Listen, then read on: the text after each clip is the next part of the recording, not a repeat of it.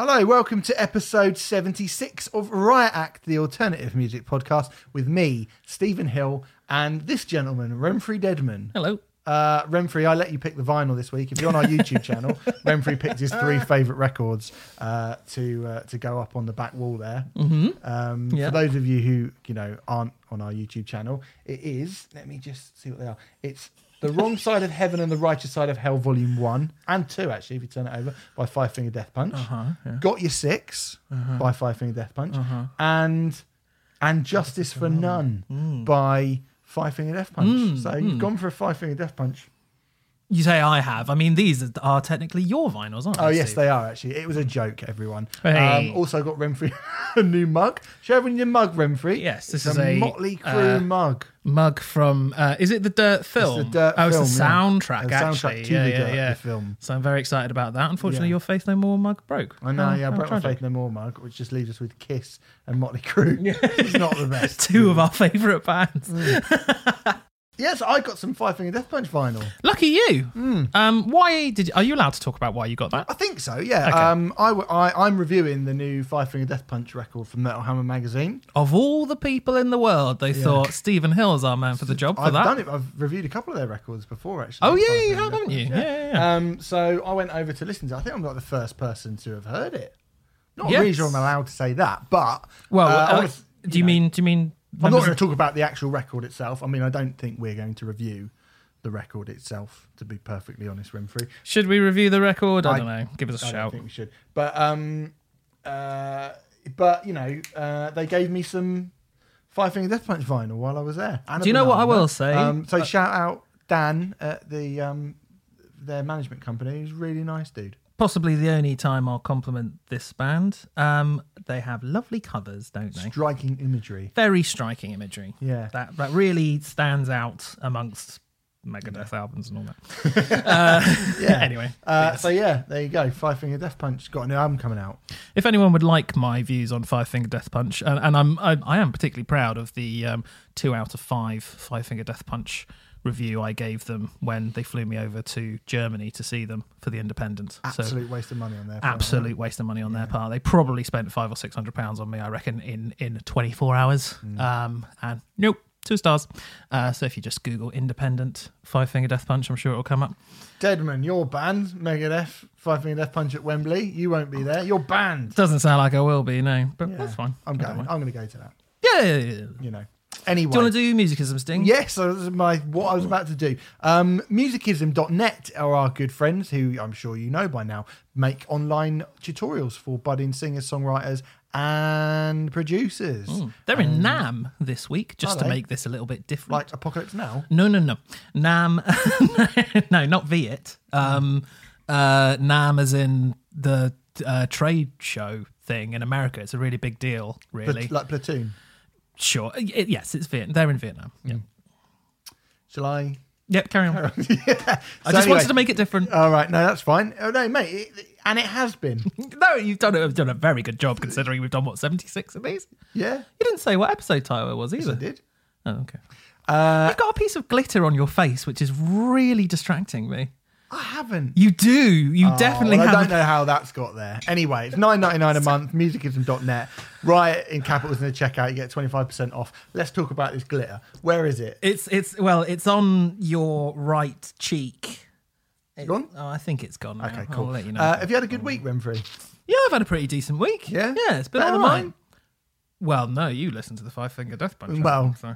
I've had a You've had a bit of a tough week, actually. Yeah. I'd say, okay, if you think I'm sitting weird, if you are watching on a YouTube channel, or if I just feel like I wince at any point, I've got 2 blown out discs in my back, which I pulled at the gym the other day. Not in a cool deadlifting way, but or in a sort of pulling a sexy lady. Yeah, but I put my leg in my shorts wrong and fell over, and now I'm in fucking agony. And poor Bonjour, if you're worried, like thinking maybe Bonjour will pop up as well at some point, she might not today because she's not eaten she hadn't eaten for 5 days, and I was really worried about her. Yeah. I thought she was going to have to get put down, which would have been... It's almost as if someone poisoned her. I mean, fuck me. I wouldn't even joke about that if I were you, Remfry, because I honestly said to the vet, if you put her down, there's an overpass going to my house. I was like, I'm just jumping off of it. Okay. Yeah, because I don't want to be alive in a world without Bonjour. Ooh. So There's you an best hope she starts eating again. is There's what an I'm saying. inevitability about. No, well, there is, but I don't have to be here for it. Fuck it. Anyway, on this week's show, we're going to be reviewing new albums from And You Will Know Us by the Trail of Dead, Poppy, Gargantua, and Pressure Cracks EP. Well done with Gargantua. That's very good. Thank you very much. Before we go any further, do you want to do the serious bit? Or I think we'll say the serious bit. No, yeah, congratulations to Bring Me the Horizon. We kind of had a bit of a pop at Bring Me the Horizon last week. Just a bit. Yeah, just a bit. I mean, I think deservedly so. But they've been nominated. This is mental when you think where Bring Me the Horizon have come from. For Best Band at the Brits. Mm-hmm. You'll be there? I will be there, yeah. Nominated along Foals, Bastille, Coldplay. That's insane. It's far more indie than I expected it. I always think of the Brits as very poppity pop. Yeah, but it's Best Band, isn't it? Best Band. I mean, what...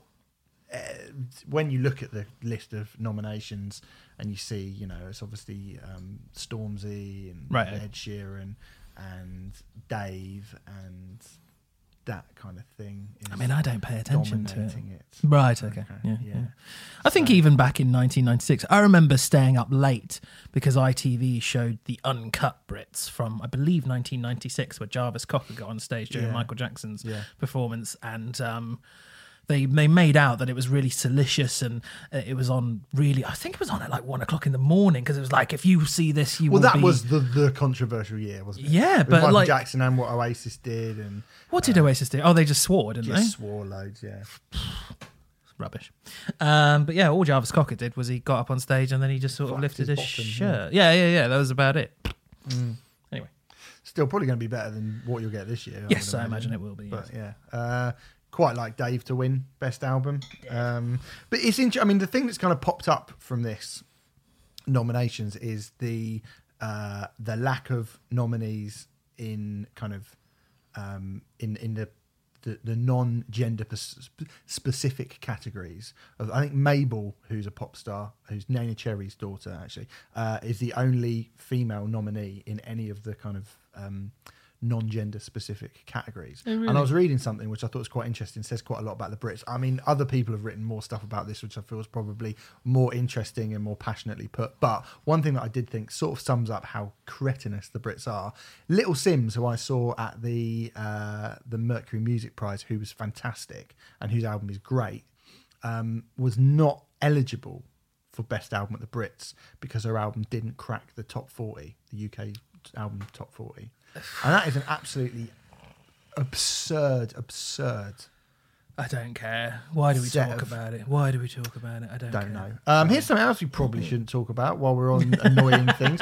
Rock and Roll Hall of Fame inductees got announced as well. The Doobie Brothers, Whitney Houston, Depeche Mode, T-Rex, Nine Inch Nails, Notorious B.I.G.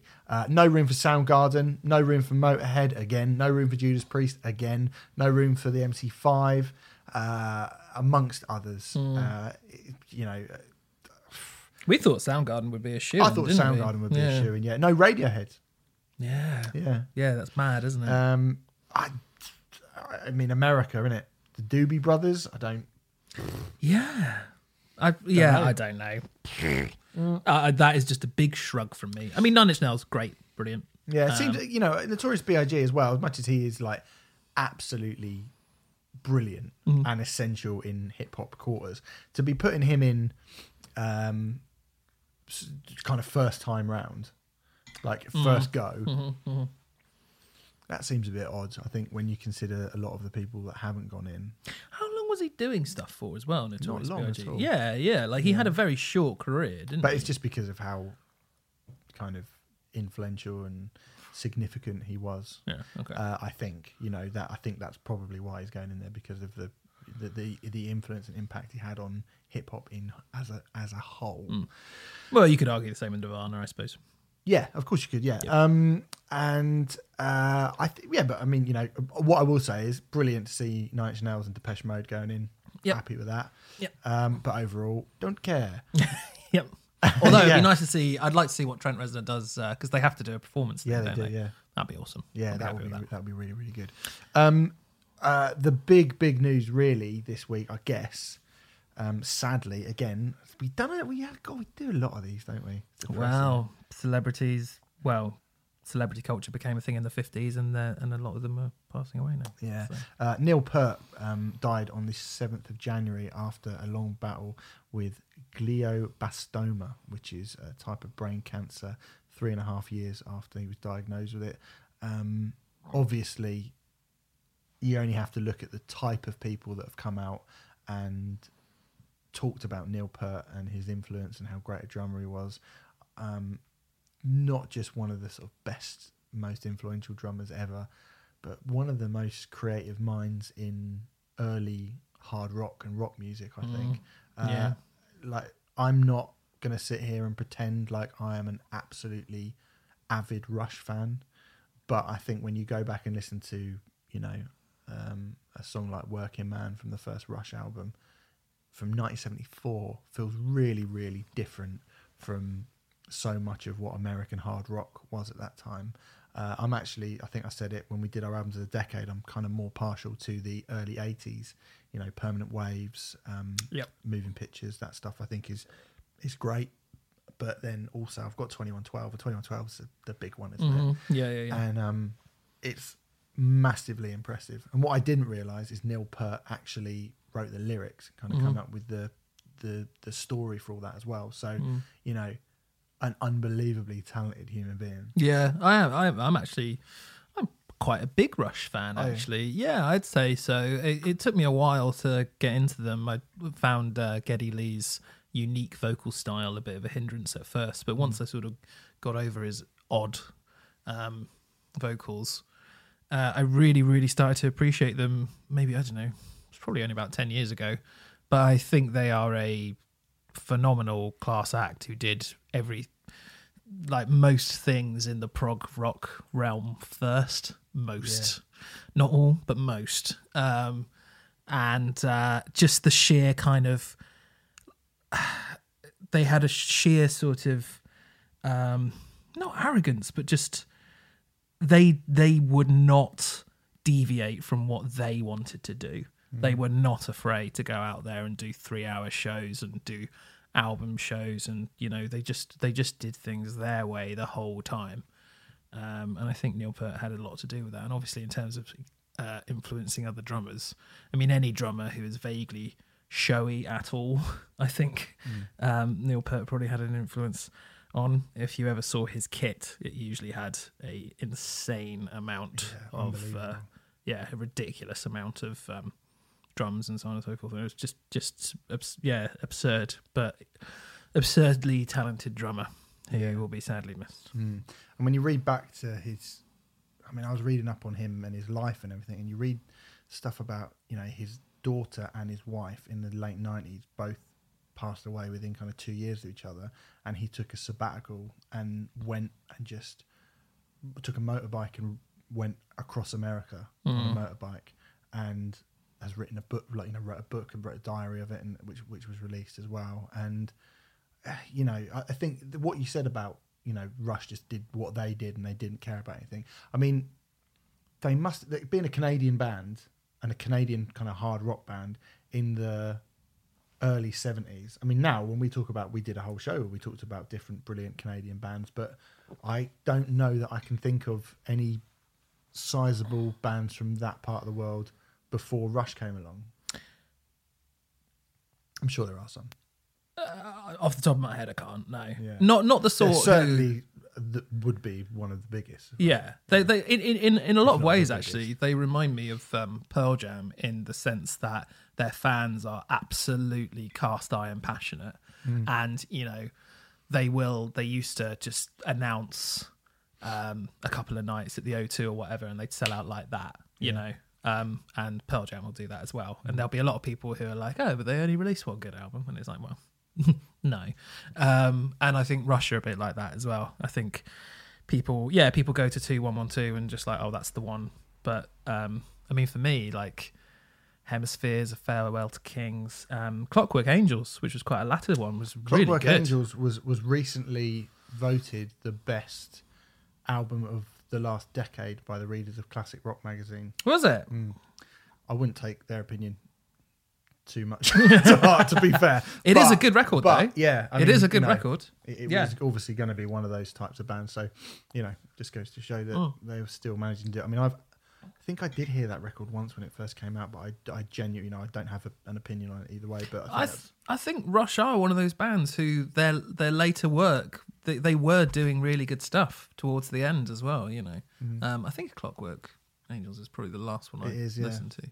Was it the last one? It is the last one, yeah. Yeah. But it's a very good album. It's a very good album. So anyway, Neil Peart, another member of the kind of rock and roll aristocracy, has passed away, and that is a very, very sad thing. So, then let's do some reviews, I guess, shall we? Yes. Let's start with And You Will Know Us by The Trail of Dead. This is an album called X, or 10, I guess. 10, The yeah. Godless Void and Other Stories. As you'd expect, it is the 10th album from the Texan Quartet, who, in my humble opinion, Remfry, are one of the best bands of the 21st century. I'd agree with you. Noughties, particularly, the run of albums they put out in the noughties. Madonna, Source Tags and Codes, Worlds Apart, So Divided, Century of Self is an absolutely stunning run. Oh, you're not including Tale of the Dead there?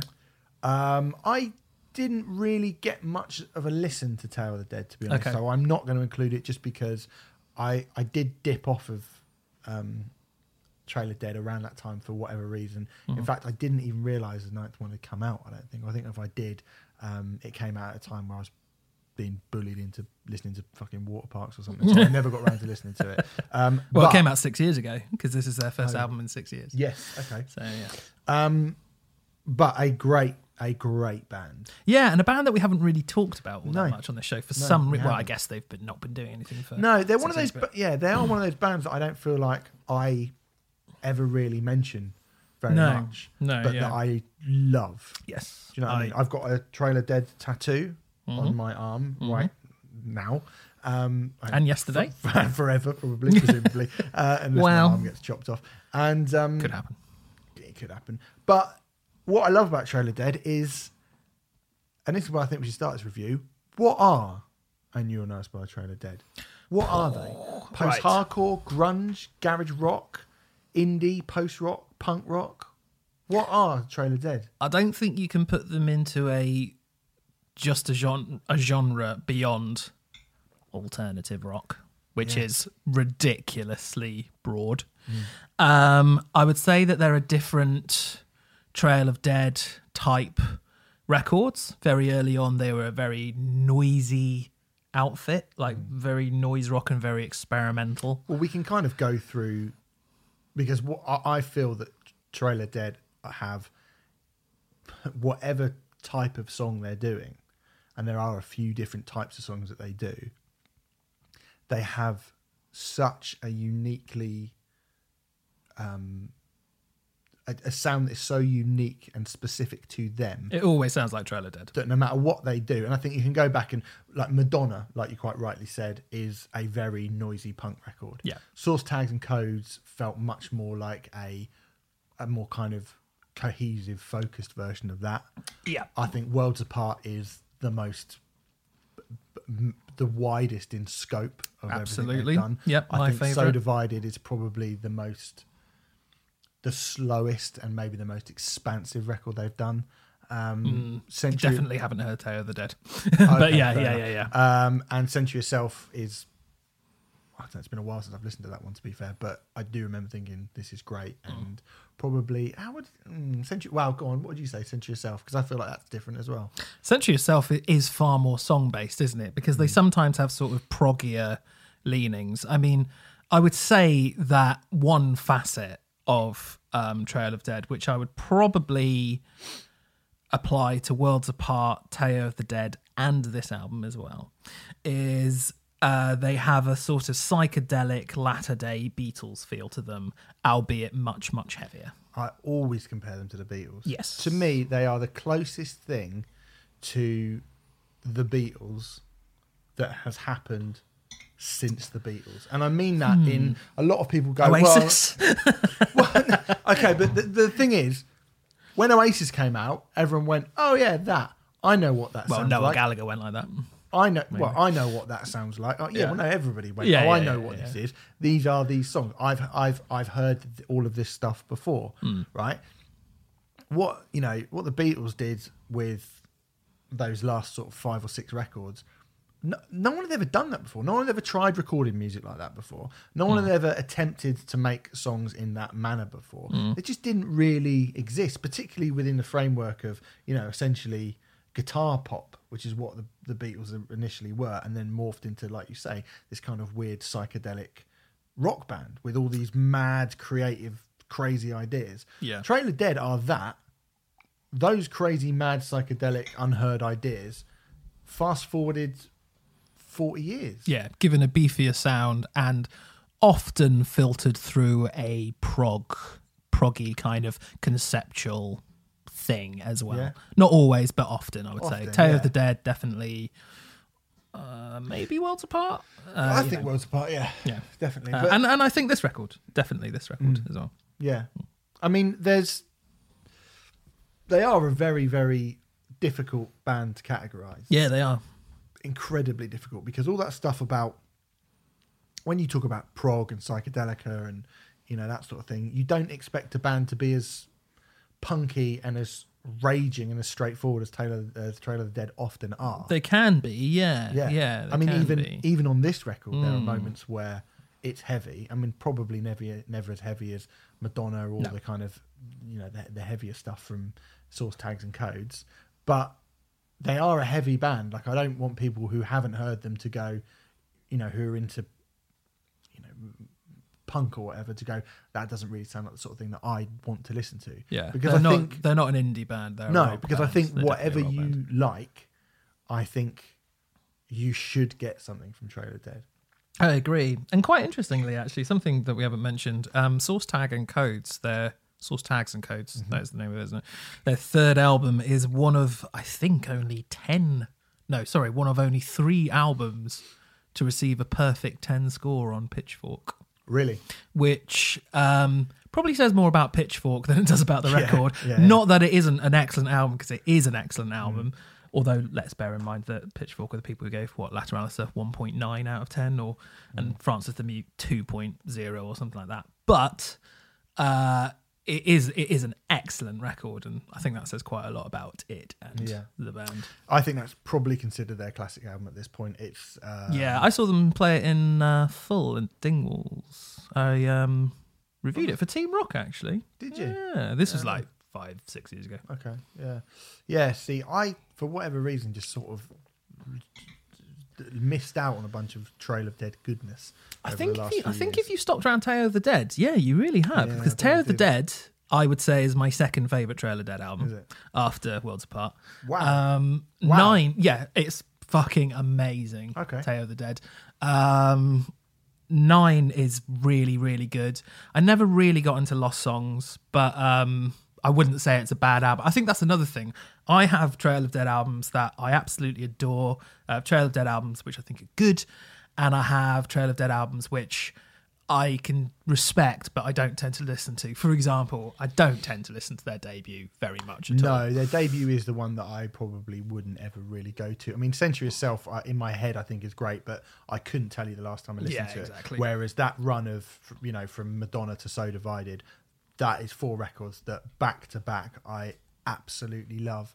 But what I will say about them is even when they produce stuff that I'm personally not a fan of, that it's always interesting. Oh, always. Always Yeah. interesting. I mean, if the preamble hasn't been enough, they're a brilliant band. And it feels a shame that we have to go and point this out in such, to go so like, this is a great band. Do you know what I mean? Because it should, to me, it should just be taken as read. Like, if you reviewed Queens of Stone Age, you wouldn't be sitting here going, hey, Rated R is a really great album. Yeah. You should really check this. But like, do you know what I mean? Yeah. And for me, there's not a massive difference. In fact, I'd probably prefer Trail of Dead to Queens of Stone Age in terms of their career. I certainly think Trail of Dead, not only have they had more records than Queens of the Stone Age, but they've probably been more consistent as well. usually when we do a big preamble about how amazing a band are, it's usually to offset that with it's a shame that this record isn't very good. Yeah, it's funny that, isn't it? I don't. But that's not going to be the case here. No. No. Because this album is fucking amazing. Here it is, the first great record of the decade, Renfrew. Oh, yes. Oh, I really like that Beach Slang album. I'm still playing that a lot. Oh, mate, but, me too. I mean, there were some very, very good records last week. Yeah. But for me, this is the first great record. I think The first essential record. it's ridiculous to compare the two, but yes, I do think this is probably better than the Beach Yeah. Slang record. Yeah. I mean, yeah, it's not. It wasn't even really meant as a comparison. Yeah. I just Yeah, was yeah, thinking, yeah, you know, yeah. this is. If someone said to me, "Should I listen to that Beach Slang record?" I'd probably go, "Yeah, I think you might probably like it. Yeah, you could. You know, depending on what you like, you should probably check it out." This, I think you have to listen to this. Yeah, it's fucking excellent. brilliant. You have Yeah. to listen to it and go, "Oh my god, they've got 10 albums," and then Yes, go back and yes. go, Yeah, "Wow, yeah. like why has the world stopped talking about this band?" Yep. Because they were pretty fucking hyped back in 2002, 2003. Source Yeah. Tags and Codes when it came out. It was Front cover Kerrang. It was the Madonna and Source Tags and Codes Yeah. era, wasn't it? Yeah. And strangely, you know, they then released Worlds Apart, which I do. Is Worlds Apart your favourite as well? It's got my favourite songs on it. Mm. So Divided and Worlds Apart. I've got my favourite individual Trailer Dead songs on it. What's your favourite as a whole? So the title track from So Divided might be my favourite. Ooh. But, I was actually asking album, but Probably Source Tags and Codes, to be honest. fair. Yeah. I mean, it's a brilliant album. But yeah, funnily enough, I mean, I when they released what I think it's just that thing of great band releases another great record. There isn't like a story there, you know. There isn't much of a story here for this album. I mean, bar the fact that it's the band's 25th anniversary, and Conrad Keeley is one of two vocalists from the band. He moved away to Cambodia for about 5 years, which is why the band have been inactive for the past 5-6 years. And this is about him moving back to Texas, this record primarily. But bar that, there isn't much of a quote-unquote story around this record. It's just a great record. Yeah. They do things which, again, so just sound like Trail of Death. I mean, the thing is, it's again, they're very, very hard to describe in a review, because if you know what And You're Nursed by Trail of Dead sound like, you probably have a vague idea of what this record's going to sound like, because much like Tool sound like Tool, and no one else really sounds like Tool. Trail of Dead sound like Trail of Dead, and no one else really sounds like Trail of Dead. And they have, you know, 4 or 5 tricks in their arsenal that they are very good at, that they fuck around with. Like the title track of this is a rager. It's one of those kind of full throttle, you know, wailing punk songs. And then a song like Don't Look Down is incredibly soft and emotive, and it builds to this amazing crescendo.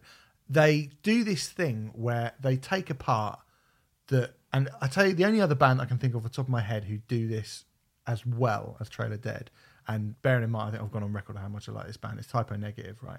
Typo Negative will play a riff, or there'll be a part, they'll do 4 bars of it, you'll never hear it again. Yes, yeah. And Trail of Dead do this Yeah. all the fucking time. They'll play a bit of you'll see a song that's 7 minutes long. The first minute, you'll go, oh my God, this is absolutely incredible. And then it will change, and that incredible bit will never come back. Yeah. They're also, the way that they, there's not loads of it on this record, maybe on the second half of the record more so, but the manner in which they put songs together is just absolutely sublime, you know, rather than having verse, chorus, they'll maybe do chorus, then a verse, which is like 4 minutes of the song, and then end with a chorus. And that could be a Trail of Dead song. And they really fuck around with so-called traditional song structures and all that kind of thing. And with instruments as well. I mean, you never know who's front in the band. Yes. You never know. What we should say is everyone in the band, you go and see them live, and you don't, like, you'll have a bass player who will be singing, and then he'll get on the drum kit, and then you'll have a guitarist who'll swap to the keys, and you just...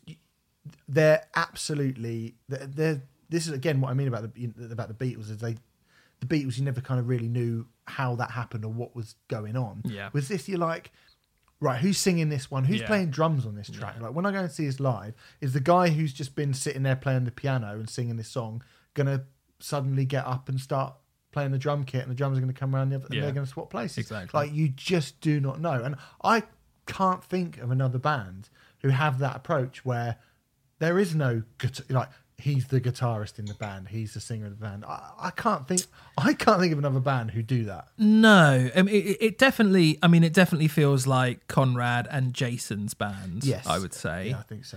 Yeah. But they do swap quite a bit. I think there's more Conrad on this record than Jason, but Jason definitely puts a stamp on it. I mean, he does vocals on the title track, doesn't he? Yes. And I mean, but he's more of the kind of screechy voice. He's the punkier one, yeah. Yeah, I mean, in terms of like the stuff that Trail of Dead do, I mean, the first song proper, All Who Wander, is an amazing opener, and they do this thing where the band suddenly get very, very quiet, and they're still playing, but they're just playing very, very quietly, which, ask any rock band, that is one of the hardest things you can do, playing quietly. And then gradually get louder again and all this sort of thing, which is something which I listen to that and I think I can't wait to see that live, which will probably happen in March because they're coming over in March. Yeah, I started listing songs which were highlights on this album and stopped after track 5 because I realised I was just naming every single song. Yeah. I just love this record. It's so good. I've been listening to it fairly constantly for about a month now, and it already feels like a record that's been in my collection for years and years and years. The melodies are so familiar and instant to me. Is that thing, man? Well, I think this is another thing that Trail of Dead do brilliantly. They are really instant, and yet at the same time, there's loads going in on their songs. That's the trick. That is the hardest trick to pull off, and they are extraordinary at that. Like, I mean, there's not, there's keys and strings and little bits, touches of electronics, and huge swaths and walls of guitars, and you can tell that this has been put together by. It feels like about 400 people would be in the band. Do you know what I mean? Like, you look at you look at the track listing, you look at the personnel on something like Chinese Democracy, and you see, they've got 19 guitarists playing, and you go, well, I can't hear any. If that was Trail of Dead, you go, yeah, that makes sense. Right, and you think, well, there's only 4 of them in the band, but then actually live there is. I mean, I've seen them before. They've had sort of 6 or 7 people on stage. They had 6 or 7 for a brief period of time, but recently they have been going back to a 4-piece really? live. So that's mad. I mean, I just don't know how they're going to... I mean, some of those songs seem impossible to pull off. Yeah. Like, they'll do it, though, because they're a great live band as well. They're fantastic. Band, I was trying to think of a negative for this album, and I thought really, really hard, and I couldn't think of one. Then I read some other reviews who have been fairly ho-hum about it. Well, this is the thing. The last few do seem to have been sort of fairly negatively received, and I don't know if it's just because people have gone, oh, I remember that band, and they were cool for a minute, and now they're not, so whatever. They're just doing the same thing. I think it's lazy journalism, and they go, oh, there's no story behind this, so I'll just be like, yeah, whatever. I'll listen to it once. I'll be like, yeah, it's all right. Personally, that's what I think. I mean, the one criticism that came up, which I was like, yeah, I can kind of see what you mean. There were a couple of reviews which said that this album's a little bit repetitive, and compared to, say, Worlds Apart, yeah, I guess it is. But for me, I mean, repetitive in comparison to. I mean, you've said it yourself. yeah. I'm saying all of this with a stress on. I tried very hard to find a negative. I really love this record. I think you could argue it's a bit repetitive, but the album's 50 minutes long. It keeps my attention the entire way through because there's so much going on. The melodies are just wonderful and so infectious. And I don't think it's repetitive. I think that's bollocks. I think That's absolutely like when you think of like 80-90% of rock albums released at the moment. You're telling me this one's the repetitive one, right? Okay. I think, you know how you were saying that there are Trail of Dead tricks that they reuse and do again and again. I think they do, as you say, they have 5 or 6 tricks and they reuse them and they do them over and over again. To be honest, most bands do that, and actually most bands only have 1 or 2 tricks. I was going to say there's 12 tracks on it. If they got 6 tricks and they use each of them twice, exactly, that ain't repetitive. Yeah, exactly. But you know, I mean, it's repetitive in. I mean, how much do you love this band? Is the question. Yeah. Do you know what I mean? It's like, how much do you love this band? If you don't really love them, this is not their best record. No. Like, we're both sitting here going, "Oh, it's so great." It's not their best record, but it's a very, very, very good Trail of Dead record. It's a very good record, like full stop. I do think it's quite high on my Trail of Dead. You know, I think it's good. I mean, having only had it for a week, am I going to put it above Source Tags and Codes and Worlds Apart and Madonna and So Divide? Like, I can't do that at the moment. But the fact that every time I hear Trail of Dead, I just go, yeah, that's as good as Trail of Dead always are. And yes, it's not.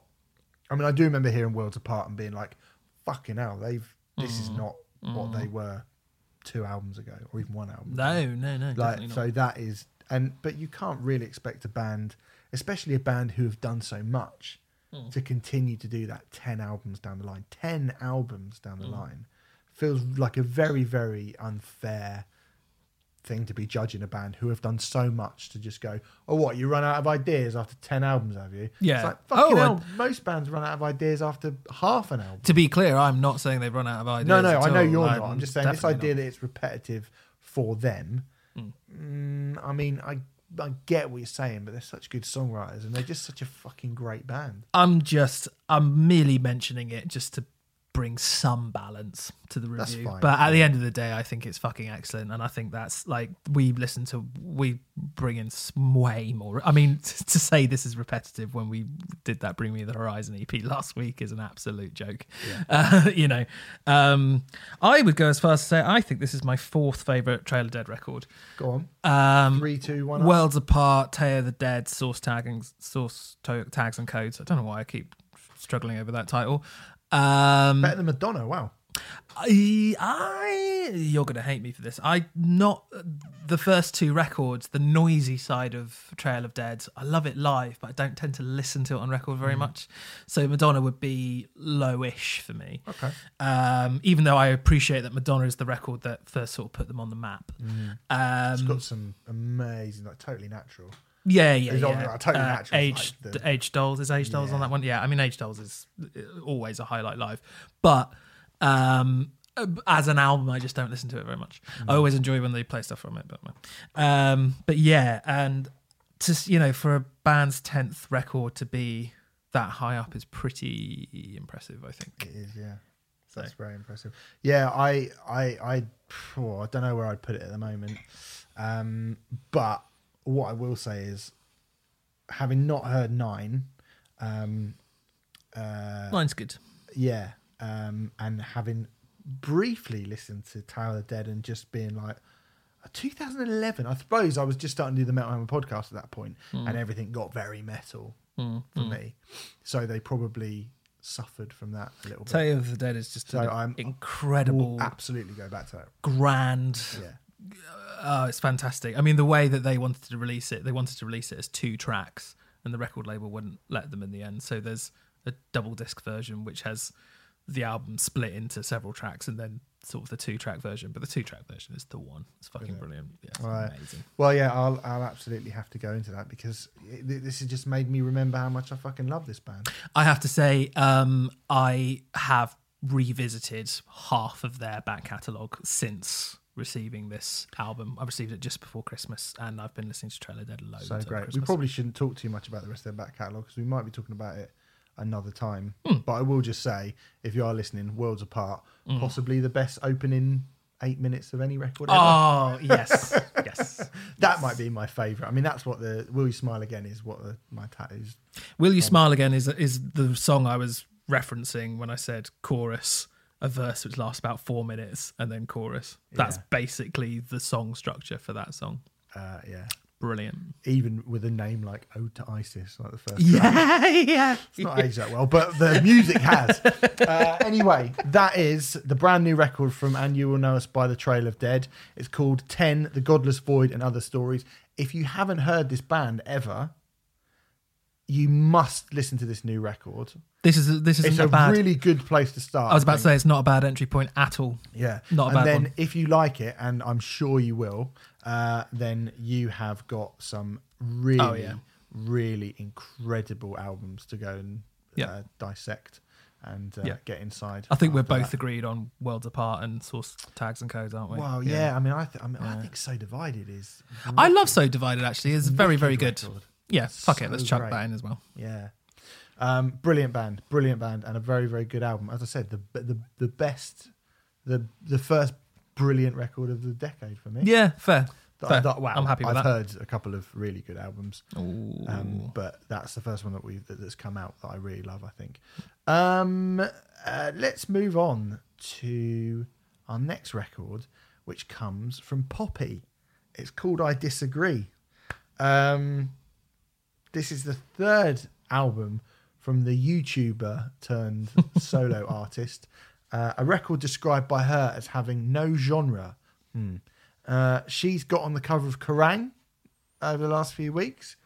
We didn't cover it last week. This actually came out last week, and it wasn't really particularly on my radar, I have to say. Can I fill this? Yeah, one in? yeah, 'Cause- sure. Okay, so this was on my radar, and I was aware of it. And I basically chose to not even bring it to Steve, because my view was Poppy is not really a riot act artist in the sense that she is a pop star. However, on this particular record, her third, as you said, Out on Sumerian, we should point out. Just Out to on give it a little Sumerian, bit of, yep. Where we're going. Yep. On this particular record, she has taken a metal direction, and I think her influences. I listened to shout out Dan P. Carter. I listened to one of his swim podcasts. Someone Who Isn't Me was on with Poppy and her long-term collaborator Titanic Sinclair, probably not his real name. And it's very interesting, and I'd certainly learnt a lot more about her and where she sort of fits in the world, and I kind of realised that her influences are the likes of Bowie, Marilyn Manson, Andy Warhol, and basically the through line with those are like people who transform themselves and transition from one thing to another, people who I think she wants to be uncategorizable. And yeah, you half said it already. I don't think this album is strictly uncategorizable, but maybe as a career as a whole, maybe when she has a few more records, maybe it will be more like that. But then, it certainly is an interesting move, because if you think of pop stars who change what they do, your Bowies and your Madonnas, for example, very few of them have gone full on metal/industrial while still retaining a pop sheen and sensibility. Yep. Unless you have any that you can think of. Lou Mr. Reed? Hill. Is Lou Reed a pop star? No, probably not. But I mean, when you Because brought up you're Bowie- thinking heavy metal machine music. yeah. And also, is that metal or is it just unlistenable? Vanilla Ice. Vanilla Really? Ice made a new metal album. Oh, fuck, he did, didn't he? I thought, shit. Ah, well, there we go. I mean, and finally, someone has exhumed the corpse of Vanilla Ice, and it's Poppy. Well, this is a total waste of time then. Forgive me for bringing it in. But yeah, a couple of you mentioned on, I think it was the Facebook page, and were surprised that we didn't cover it last week. And as I said, I didn't really think it really fitted in with Riot Act. But then we had a discussion about it over the phone. And the discussion it was really interesting. And I stopped you in your tracks and I said, you know what? I think this is an interesting thing to talk about, even though you're probably going to be able to guess what we think about it. But I still think it's interesting to talk about this album. Yeah, it's awful. This isn't it? It's really bad, and it's bad because, and this is before people start jumping up and down. I, having just spoken about a band like And You're Nursed by the Trail of Dead, who seamlessly weave so many different moods and styles and ideas so cohesively into one part. And when you think of, I mean, again, I think because I've heard something that's coming out later this year, which has so many different varieties of stuff going on, but feels so cohesive. Yes. We spoke about Blood Command. Yes. We spoke about Fucked Up, obviously, on the albums of the year. I think we've just spoken about Trail of Dead, actually. Trail of Dead do lots of different types of things, and that's always. So I thought you said Blood Command and. Well, yeah, but before that, I started by saying having just spoken about Trail of Dead. I do apologise. He's not listening at all. Well, I had a text message which I had to get back to that instant. I do apologise. But yeah, Trail of Dead. We spoke about Blood Command, Fucked Up. I think there are bands who we've spoken about in the past and said these are genuine melting pots where everything fits in together. Yes. The word I used on the phone and something I use on this podcast all the time is a genuine hybridization. Hybridization is a great word, yeah. Which I believe is a word. Have I invented that word? I don't know. No, I don't think you have, actually. For once. But the Baby Metal comparisons are obviously quite a big one, right? And I understand that because Baby Metal do a fairly similar thing. And we were quite, I don't particularly care for Baby Metal. Like, I've not listened to that album since it came out. Yeah, my first comparison point was Baby Metal. I went, okay, this is Baby Metal, basically. Yeah. And it basically is. But here's the thing about Baby Metal, right, which is why I give Baby Metal a pass and why I don't want to give this a pass. I feel like Baby Metal take the tropes of kind of ridiculous Japanese pop and Japanese culture and the tropes of the kind of the silliest, dopiest, gumbiest metal and just ramp all of those cliches up to a level where it just becomes fun. Do you know what I mean? It's undoubtedly ludicrous. It's undoubtedly over the top, but it is uncontrollably catchy and nice and fun and kind of reverential. Baby Metal are definitely more fun than this is. Yeah. Whereas this, for me, it being kind of Western and contemporary metal, it just doesn't work for me. It just doesn't work where you take kind of serious, like bog standard metalcore and then like this kind of sexy white girl thing and it feels really icky. You're saying Baby Metal doesn't feel icky because it definitely felt icky in the beginning. No, I mean, there were a lot of people who were clearly fans of Baby Metal for reasons beyond the music. Yeah, okay, you can't control your fans. You can control what you do. Sure. Baby Metal have never been, like, as far as I'm concerned, I've never seen anything with Baby Metal and gone, this is set up to be sexualized in any way. I think people who say that are just being like fucking perverts. Yeah, it's like, well, if you see something pervy in just being a young girl, then I think you've got a real problem. I think this is like, slut drops and beatdowns combined. I mean, she's 25. That's fine. Hey, look, you're 25. You be sexy as you want, but to me, thanks. There's something there's something that I just go, I don't know about this. It just like I don't really enjoy either of those things particularly. I mean, I enjoy modern metalcore more than you. Absolutely.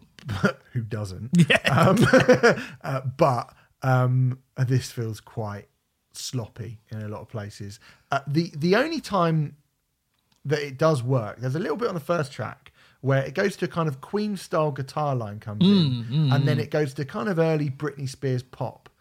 And I get that. Oh, okay. I think that can work. I think that could work. But the kind of the metalcore sexy girl shtick, no thank you. This is interesting. I agree with you on some points. I disagree with you on others. I think overall personally, I think this is more successful than Baby Metal because I suppose I'm viewing it as an album, but as an album, it's 35 minutes long, and I don't think it all works. I certainly agree with you in terms of cohesiveness, and just to reiterate your point, this is not a true hybridization. It is metal part, then pop part, then industrial part, then Queen guitar line part, then Britney Spears pop part. It is just those bits joined together relatively well, but that isn't true hybrid music. No. I think Baby Metal have never released, of the 3 albums they've released, Baby Metal have never released an album where I don't get bored at some point, because it's just full on Baby Metal albums are too long. They're too long because they're all between 50 minutes and an hour, the Baby Metal records. I will say with this album, there's nothing as good as Karate on this record. No, I probably agree with that, but I don't get bored at any I don't put this on. I don't love this record, but I don't put it on and get bored at any point, because it's 35 minutes and it's in and out, and it's got a lot of ideas on it, and there's a lot going on. I don't think it's all successful, but I think it is at the very least very interesting, and I think it is very interesting that Kerrang have put them on the cover. So I was going to say early in her career, but I suppose she's 3 records in. But early. Well, certainly it's the first time this has been. I mean, she did a song with Fever 333 last year. Yes, she did. And again, I thought that was, I don't think I ever heard of it actually. Bit of a monstrosity, to be honest. Okay. The thing is, I don't get bored by it. No. And in fact, there's actually parts of it where I find myself tapping my foot along, and there's times where I go like, actually, that works quite well. There's a song, "Feel the Crown" is quite good, only because it sounds like a kind of weird Marilyn Manson mix with. It's got a Marilyn Manson backing vocal, but some of the music sounds a bit like Dan Lasac and Scroobius Pip. If you listen to that kind of cut and paste UK hip hop that started about. Didn't start, but became quite popular about 10 years ago. Yeah. I quite like that. It's quite a lot of 90s industrial in this, isn't there? Yeah, there is, to be fair. And swap Marilyn Manson for Rob Zombie at certain points, and a lot of the industrial feels very 90s. And there's stuff like the chorus where I Disagree, I think is really good as well, the title track. I think Bite Your Teeth is not miles away from the sort of thing that Devin Townsend could produce on one of his wackier... I do understand that. I mean, I'm not going to be annoyed by it, because I think some people are like, how dare you compare Devin Townsend to Genius?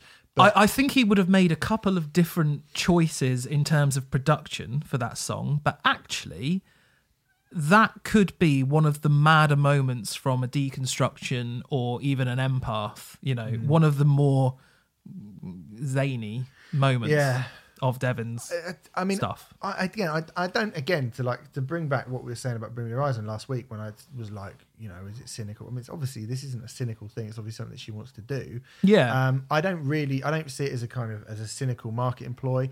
I don't see it as like, I don't want people like this in our scene. She's a pop star and fuck off. Like, I don't feel like that either.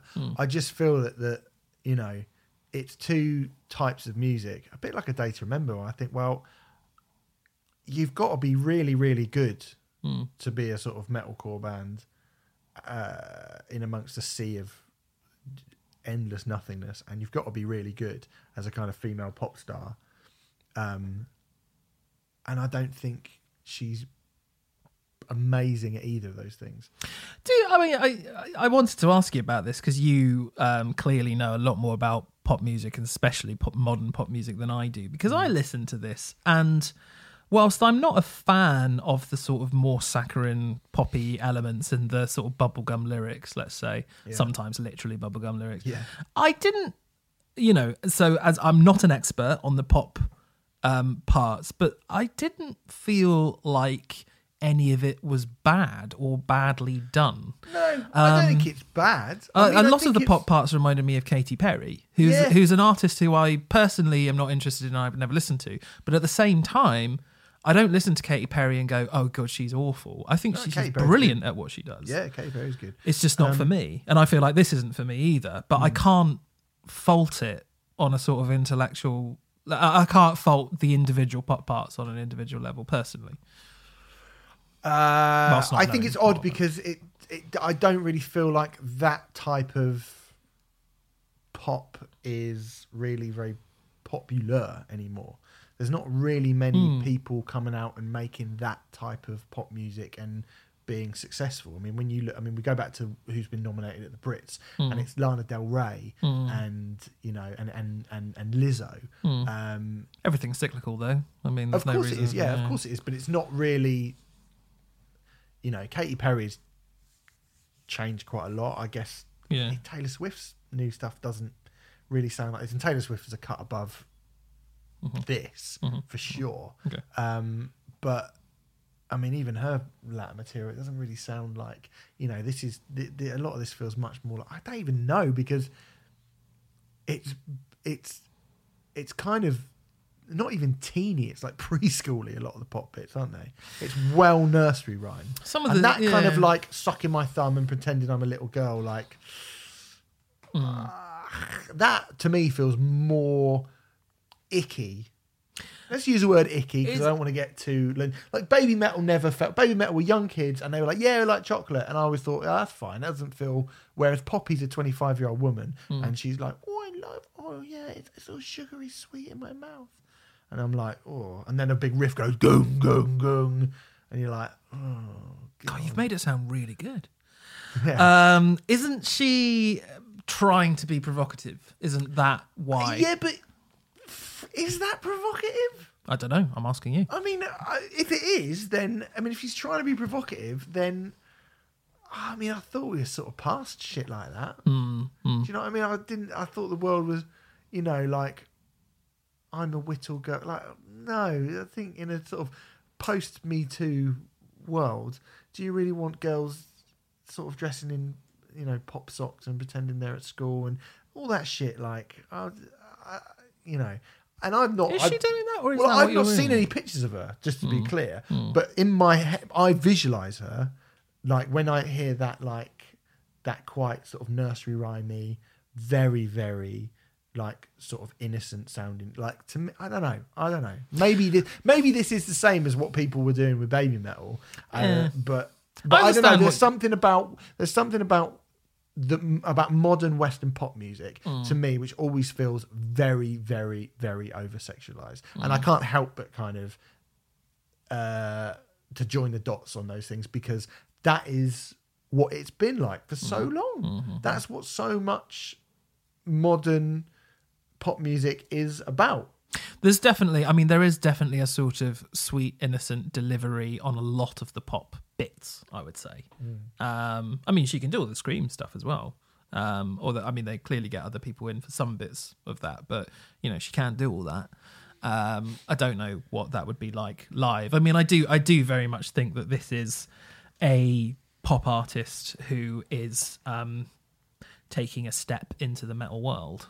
Yeah, for sure. And probably, by the sounds of it, I think she's chameleonic, or wanting to be chameleonic at the very least. And so this may be the only metal record she does, or I'm pretty sure from listening to the Dan P. Carter interview and from watching a couple of interviews on YouTube that her next album will be completely different from this, I would imagine. And I think that's what she wants to do in the same tradition as the David Bowies and the Madonnas and so on and so forth.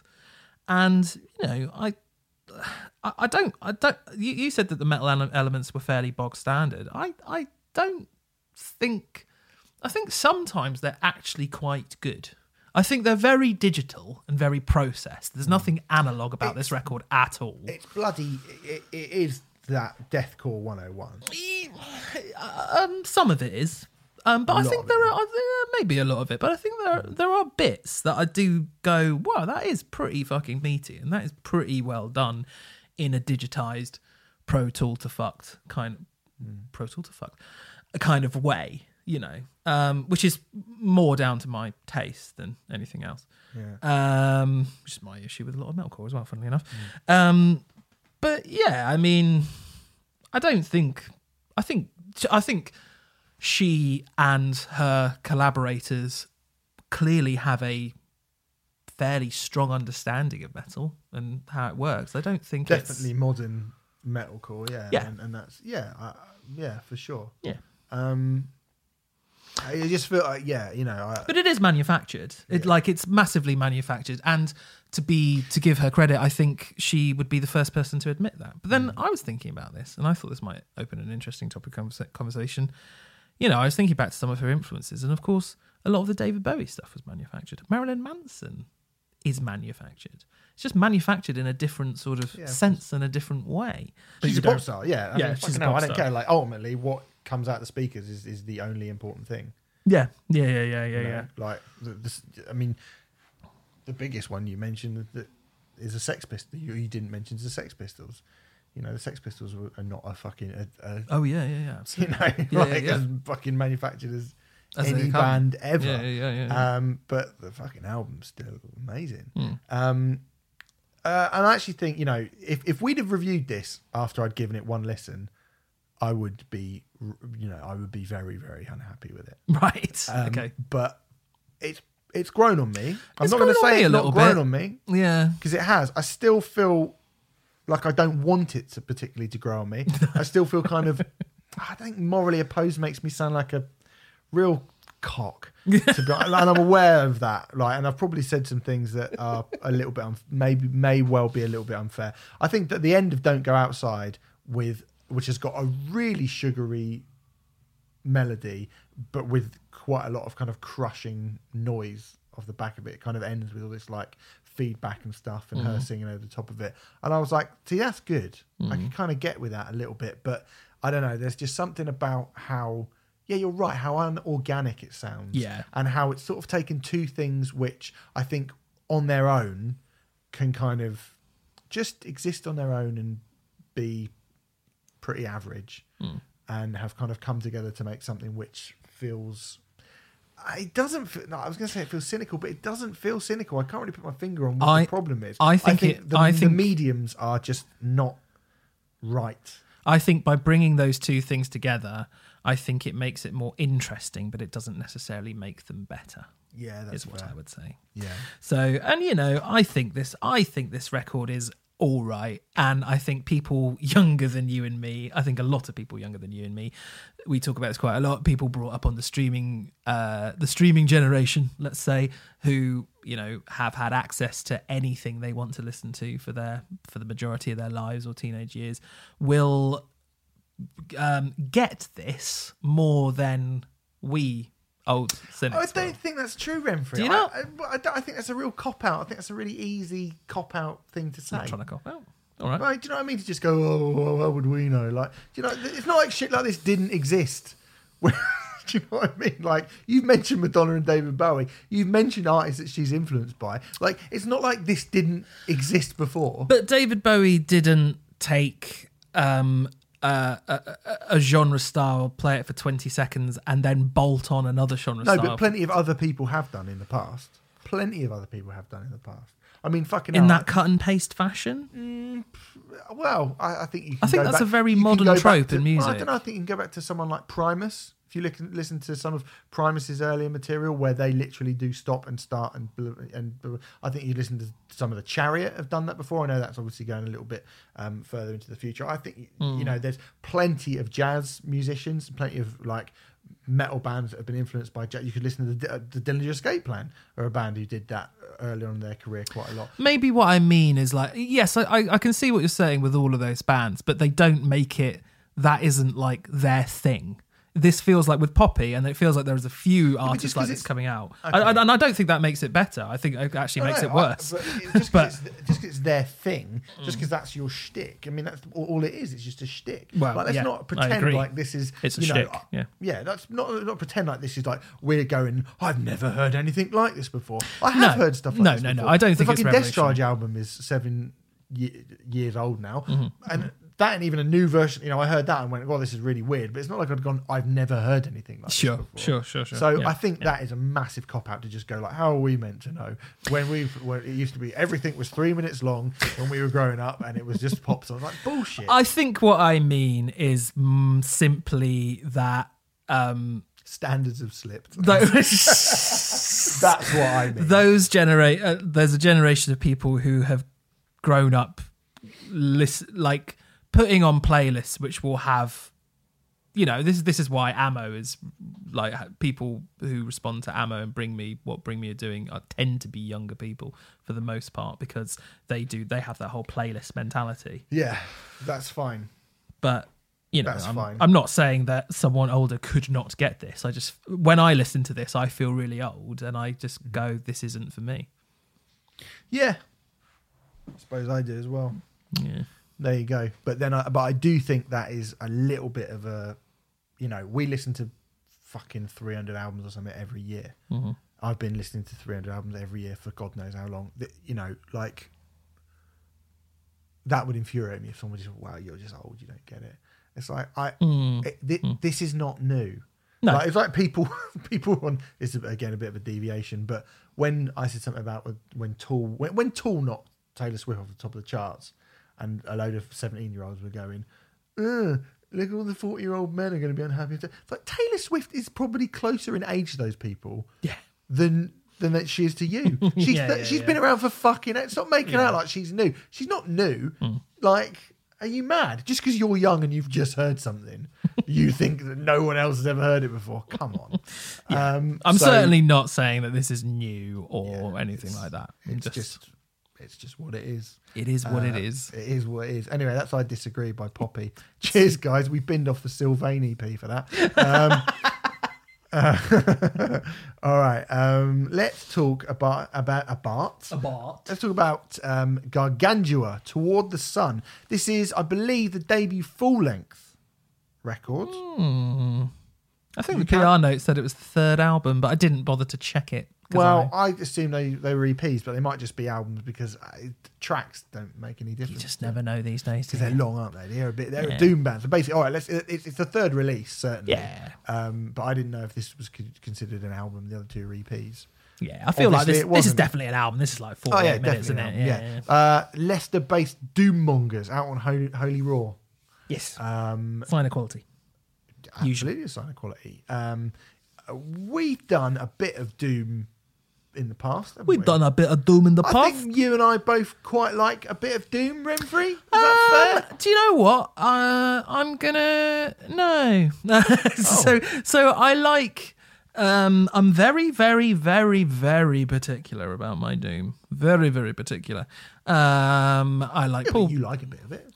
I like a little bit of it. I like a little bit of Paul Baron. I like a little bit of Elder. I tend to like Elder. I wouldn't call him a Doom band personally, but continue. There's doomy elements in Elder. Yeah, there are.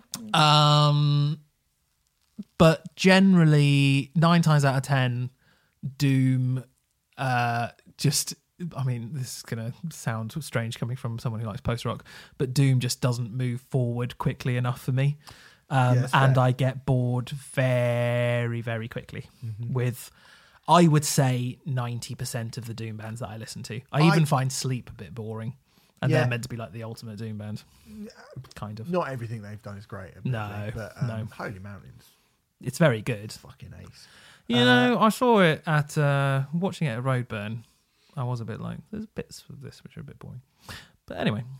I think you got to really love Doom to really love Doom. Yes. You know what I mean? Yes. And I am definitely not one of those people. No, but I like it in bits and pieces.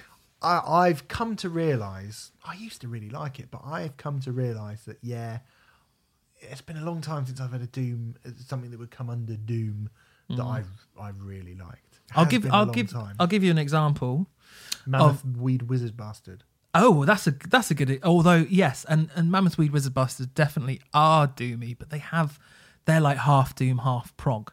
Yeah. I suppose Elder, you could argue, is half doom, half prog as well, and that's suddenly 70-30 maybe. Yeah. But that suddenly makes me kind of more interested generally.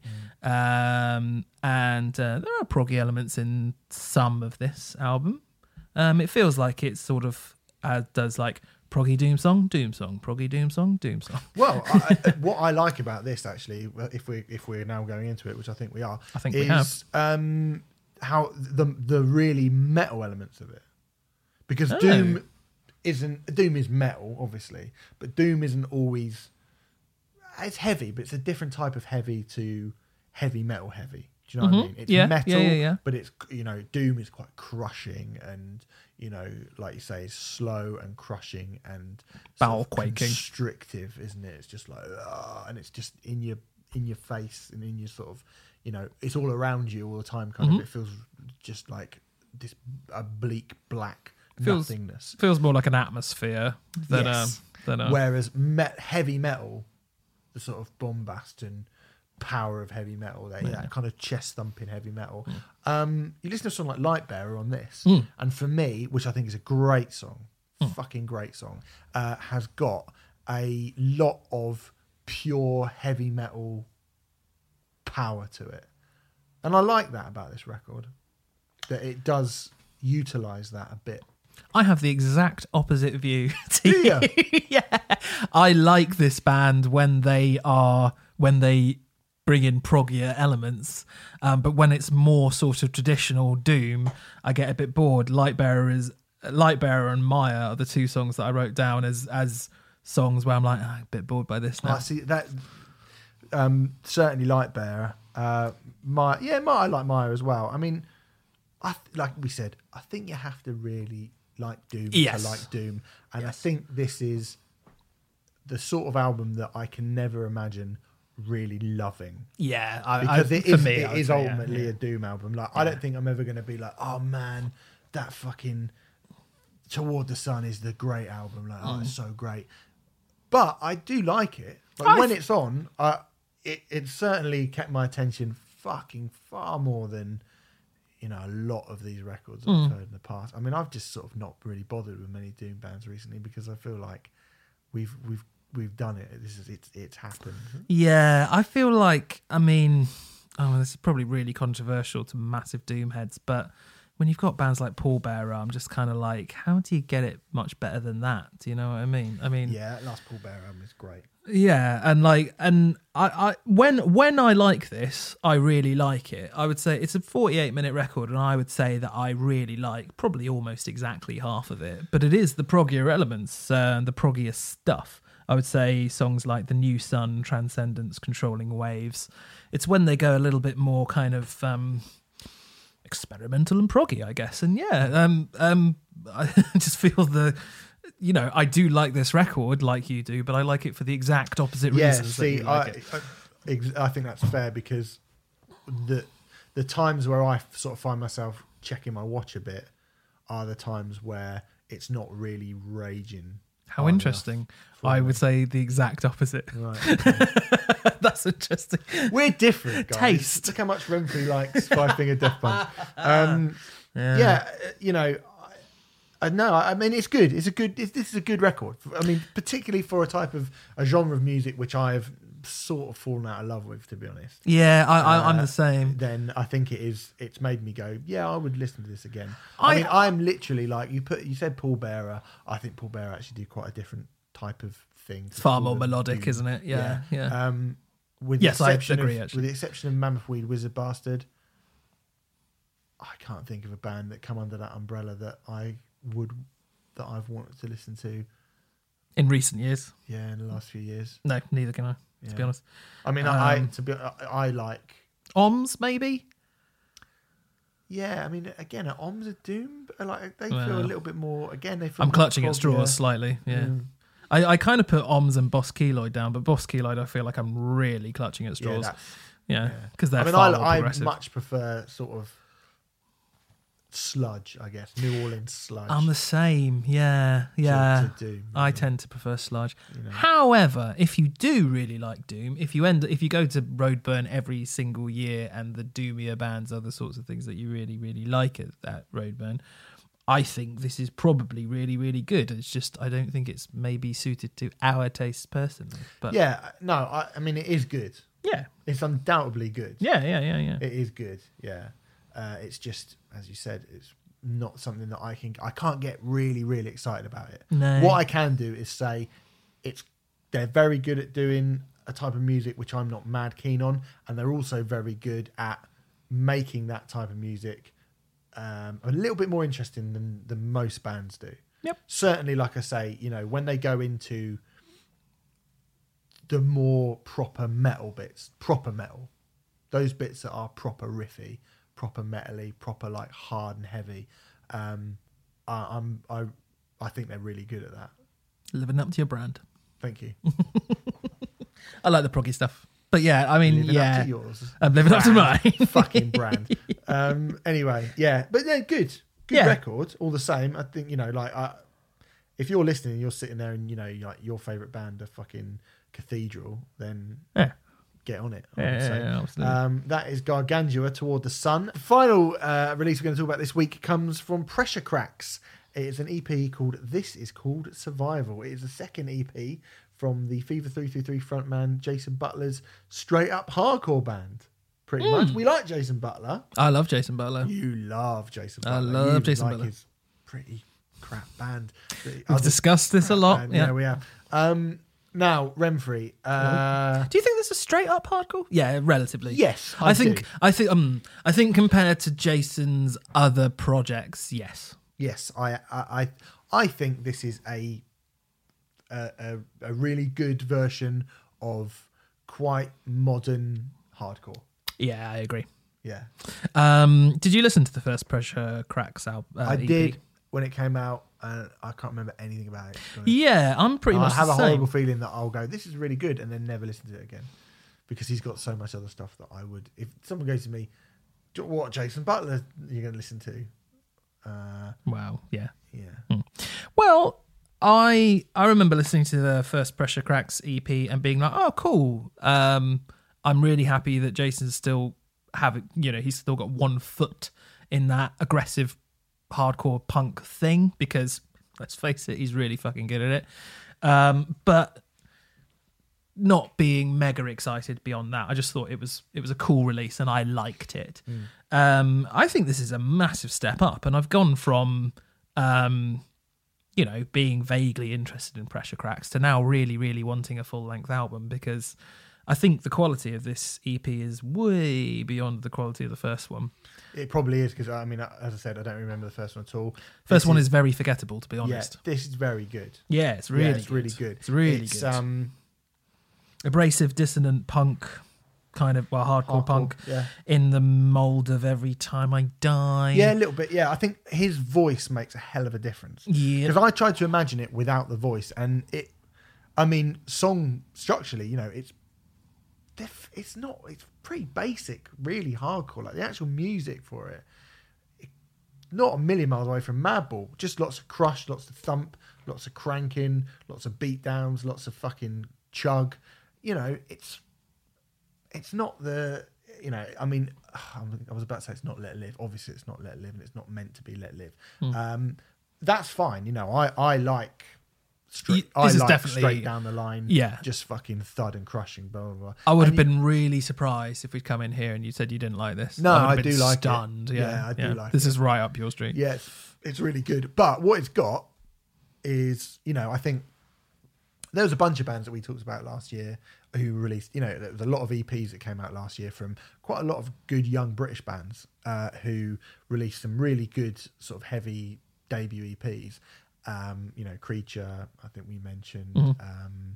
Obviously Lotus Eater were another one as well. And those bands are really, really good. And I think this is of a similar type and probably of a similar quality. But what it has, which puts it kind of just sort of gets over the fence, is Jason is amazing in it. Jason is fucking great. And his voice, when he screams, when he really, really goes for it was lovely to hear that totally wild again. Because I think even you have to admit, as someone who likes Fever 333, even the heavy bits and even the heavier songs on Fever 333 have never ever got to the point of the heavier songs on any of the Let Live records.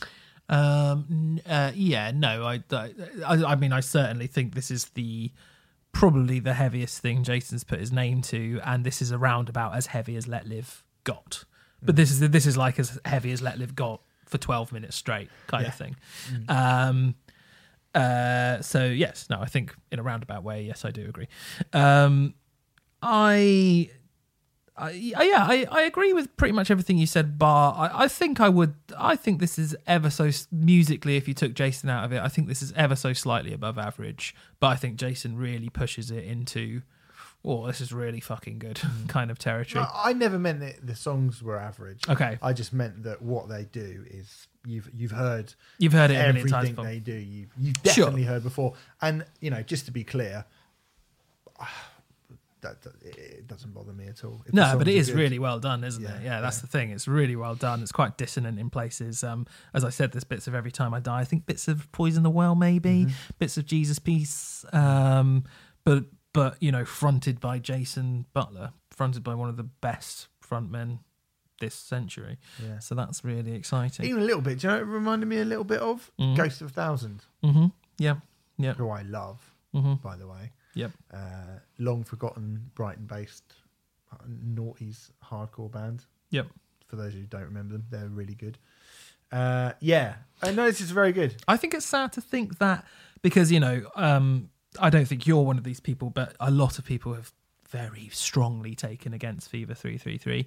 I'm not one of those people. Well, no, I haven't finished. A lot of people have strongly taken against Fever 333, and as a result, will probably judge everything Jason does and tar it with that'll be shit brush. And it's kind of ironic because I think a lot of those people, if they didn't know Jason was involved in this, would probably listen to this and think it was fucking brilliant. It's just a bit of a shame, really, but there you go.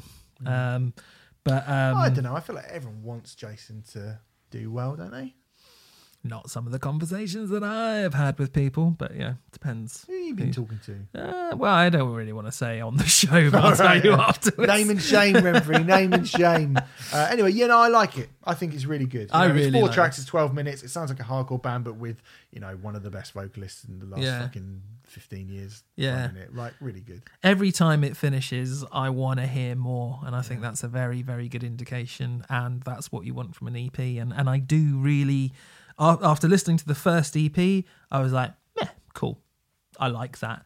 Now, after listening to this EP, I'm like, I want a full-length album now. Yeah, please. me too. I'd like a full-length album. Bin off Fever 333 and do this instead, if you like. So anyway, this is called Survival by Pressure Cracks. Let's do the first trade-off of the decade. All right. We're back. So I don't know who wants to go first, because I feel both like there's quite a lot to talk about on both these records. Yeah, I agree. I gave you 1 Second by Paradise Lost. You gave me Shadows Collide with People by John Frusciante. I think... let's talk about 1 Second first. I reckon. Paradise Lost, the 6th album by the Yorkshire Doom Merchants. Sort of, more Doom, not really. From 1997, the follow-up to the classic Draconian Times, and the first time really that the band had given up on doom metal for a more electronic and gothy sound, which, having just spoken fairly at length about doom, probably feels like a good idea for a band 6 albums in their career. Definitely. To try and do something like that. Lots of Depeche Mode in this. Yeah.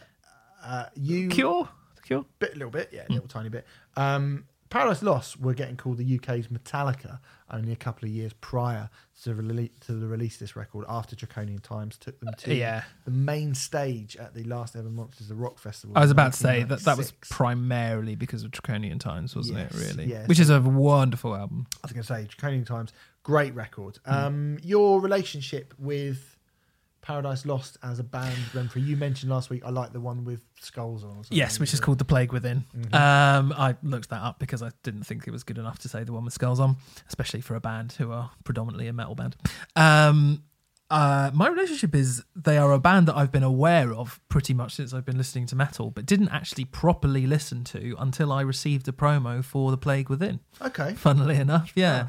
And you just, when you just have those bands which have a really vast back catalogue, and you're just like, I'll get round to them at some point. But when I get into bands, I really want to listen to everything that they've done. So I'm aware that kind of... in a way that makes me leave the bigger bands with a vast back catalogue for later, because I go, that's going to be a big investment in my time. And Paradise Lost was just one of those bands. But then when I got The Plague Within sent to me as a promo, I was like, well, this is probably a good opportunity to go on this. and really liked it. Really liked The Plague Within. Liked the follow-up to that, Medusa, not quite as much, but still thought it was very good. And then I went back to Draconian Times because that's the one that everyone said was the classic. Mm-hmm. And this 1 Second Now is the fourth Paradise Lost record I've listened to. Great. For the record, I really do. Paradise Lost are another band. I mean, it's funny again to sort of reference what we were talking about earlier. I don't love Paradise Lost in the same way as I love A New Nurse by the Trail of Dead, but Paradise Lost are one of those bands who I don't listen to often, and then I go and then I put on Symbol of Life or Icon or Draconian Times or Gothic or or this, and I go, oh fuck me, they Paradise are great, Lost, aren't they? Yeah. They're fucking great. Like, what a great band. And particularly, I think I tweeted while we were doing this, Paradise Lost, that run from 1990 to 1997, an excellent run, basically up to Host, and annoyingly Host, which was the album that came after this and took them even further down this road. Oh, really? Was right, critically panned beyond belief, and was sort of seen as their death knell.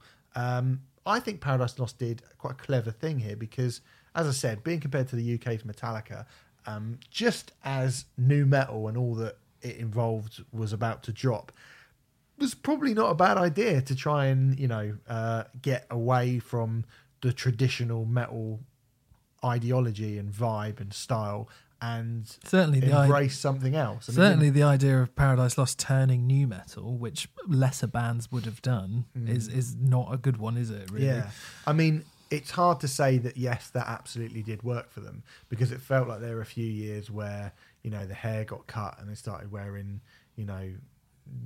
shirts and leather trousers and stuff in it, and it all became it was a bit Depeche Mode but on a budget sort of thing, and the music didn't always add up to that. But there was this brief little period where Draconian Times, this classic record that everyone was sort of tipping them for such massive things for, had ended, and then they came back with 1 Second and confused a lot of people.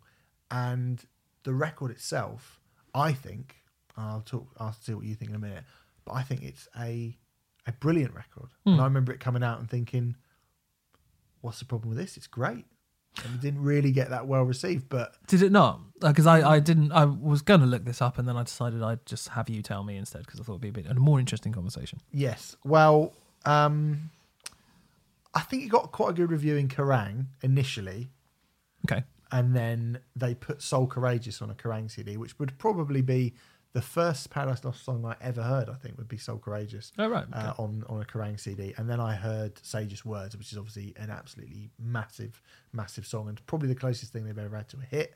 Mm-hmm. I saw that on Super Rock with Julia Valet on MTV. If any of you remember that, you probably might do. Do you not? No. Oh, man. It was after Headbangers Ball finished, and they replaced it with Super Rock. Okay. With Julia Valet, who was a very pretty French lady who sat in a hotel room, sort of like a kind of trashed after party of some sort of rock after party, and she sat as in that was like the set. Yeah, the set was like this sort of dank hotel room, and it had like broken champagne glasses and bottles and stuff, and it was like she sort of sat in this hotel room and she spoke in kind of faux poetic, like this kind of hoity-toity, really, like she it would be something ridiculous, like why does the world have to be so negative?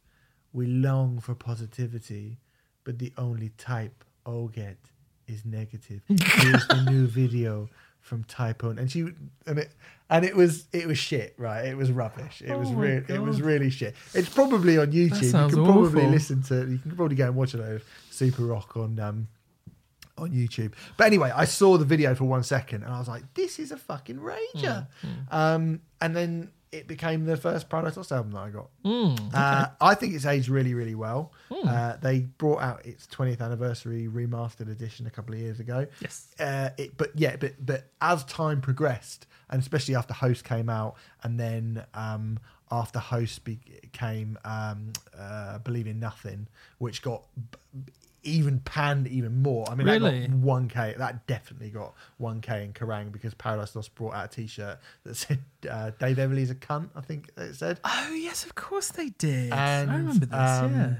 yeah, Believe in Nothing, and then Symbol of Life was after that. Yeah, which is actually really good. It's got an amazing cover of Small Town Boy by Bronski Beat, which is really, really good. But yes, it became a thing. Like 1 second was the moment where that's when they sold out. And look at them now; they're a fucking state. They're trying to be a pop band, and it never really happened for them. All that aside, it's not really about me. It's about you, Renfrew. It's all about me. It's all about you. What do you think of the record? I think overall this is a very good album. I was a little bit trepidatious because sometimes you've given me records where a band have massively changed their signature style and it's not been very successful. I was a little bit trepidatious, but overall I thought this was really good. I certainly, when I put the first song on, which I can't remember the name of now. 1 second. There we go. I was like, oh yeah, this is cool. I had a for 1 second. Yeah. Absolutely. I had a little dip. The single that they released from this song, the second track, Sage's Words, yeah, banger. just ever so slightly the wrong size of cheese for me. Oh, really? Okay. Only just, and I'm being a little picky. A band who I kind of think have had a similar progression to Paradise Lost, I guess. I don't know if I'd compare the two, certainly now anyway, but I always feel like Anathema were the sort of the band that I took to my heart a little bit more than Paradise Lost. Poor My Dying Bride. Been left out of this, haven't they? Although we'll be reviewing the new by My Dying Bride in a few weeks, I believe. Yes, we will. Anathema balance on a very, very thin line between brilliance and cheese quite a lot, and occasionally fall over into the cheese bracket a little bit too much, and it just reminded me of that. So I was kind of like, I'm still fond of it, but I don't love it, kind of thing. Yeah. But then it got really good again, and I really like that for the main influences for this album are things which I respect. A lot of stuff that you've introduced me to, but I wouldn't go as far as to say that I love and listen to regularly. That's what I was going to kind of ask you about, really, is it considering this album is, in most people, commercially speaking, definitely a far less successful version of a bunch of stuff which came out in the 80s, which you don't really care for that much. Oh, which I've got a lot of respect for, but I don't tend to listen to. Don't tend to choose to listen to. I'd be interested. I was interested if you would just go, see it for what most people called it at the time, which is just like, why are you jumping on the Depeche Mode train? Why are you jumping on the, the Cure? Or probably less the Cure, to be fair. But I think there's a bit of Cure, Sisters of Mercy, and stuff like that. I actually heard a bit of typo in this as well. Actually, yeah, a little bit. Yeah. Especially in Mercy. I mean, the thing is I know you're not strictly saying this, but at that time, I don't think Depeche Mode and The Cure and all that sort of stuff weren't cool or popular then. So it doesn't Depeche Mode, actually, it would have been Delta is the name of the record that came out then. I had Walking in My Shoes, which is a massive hit. Okay. So yeah, Depeche I will Mode defer still... to you. But let's say new wave, synth wave, whatever you want to call it, that kind of thing.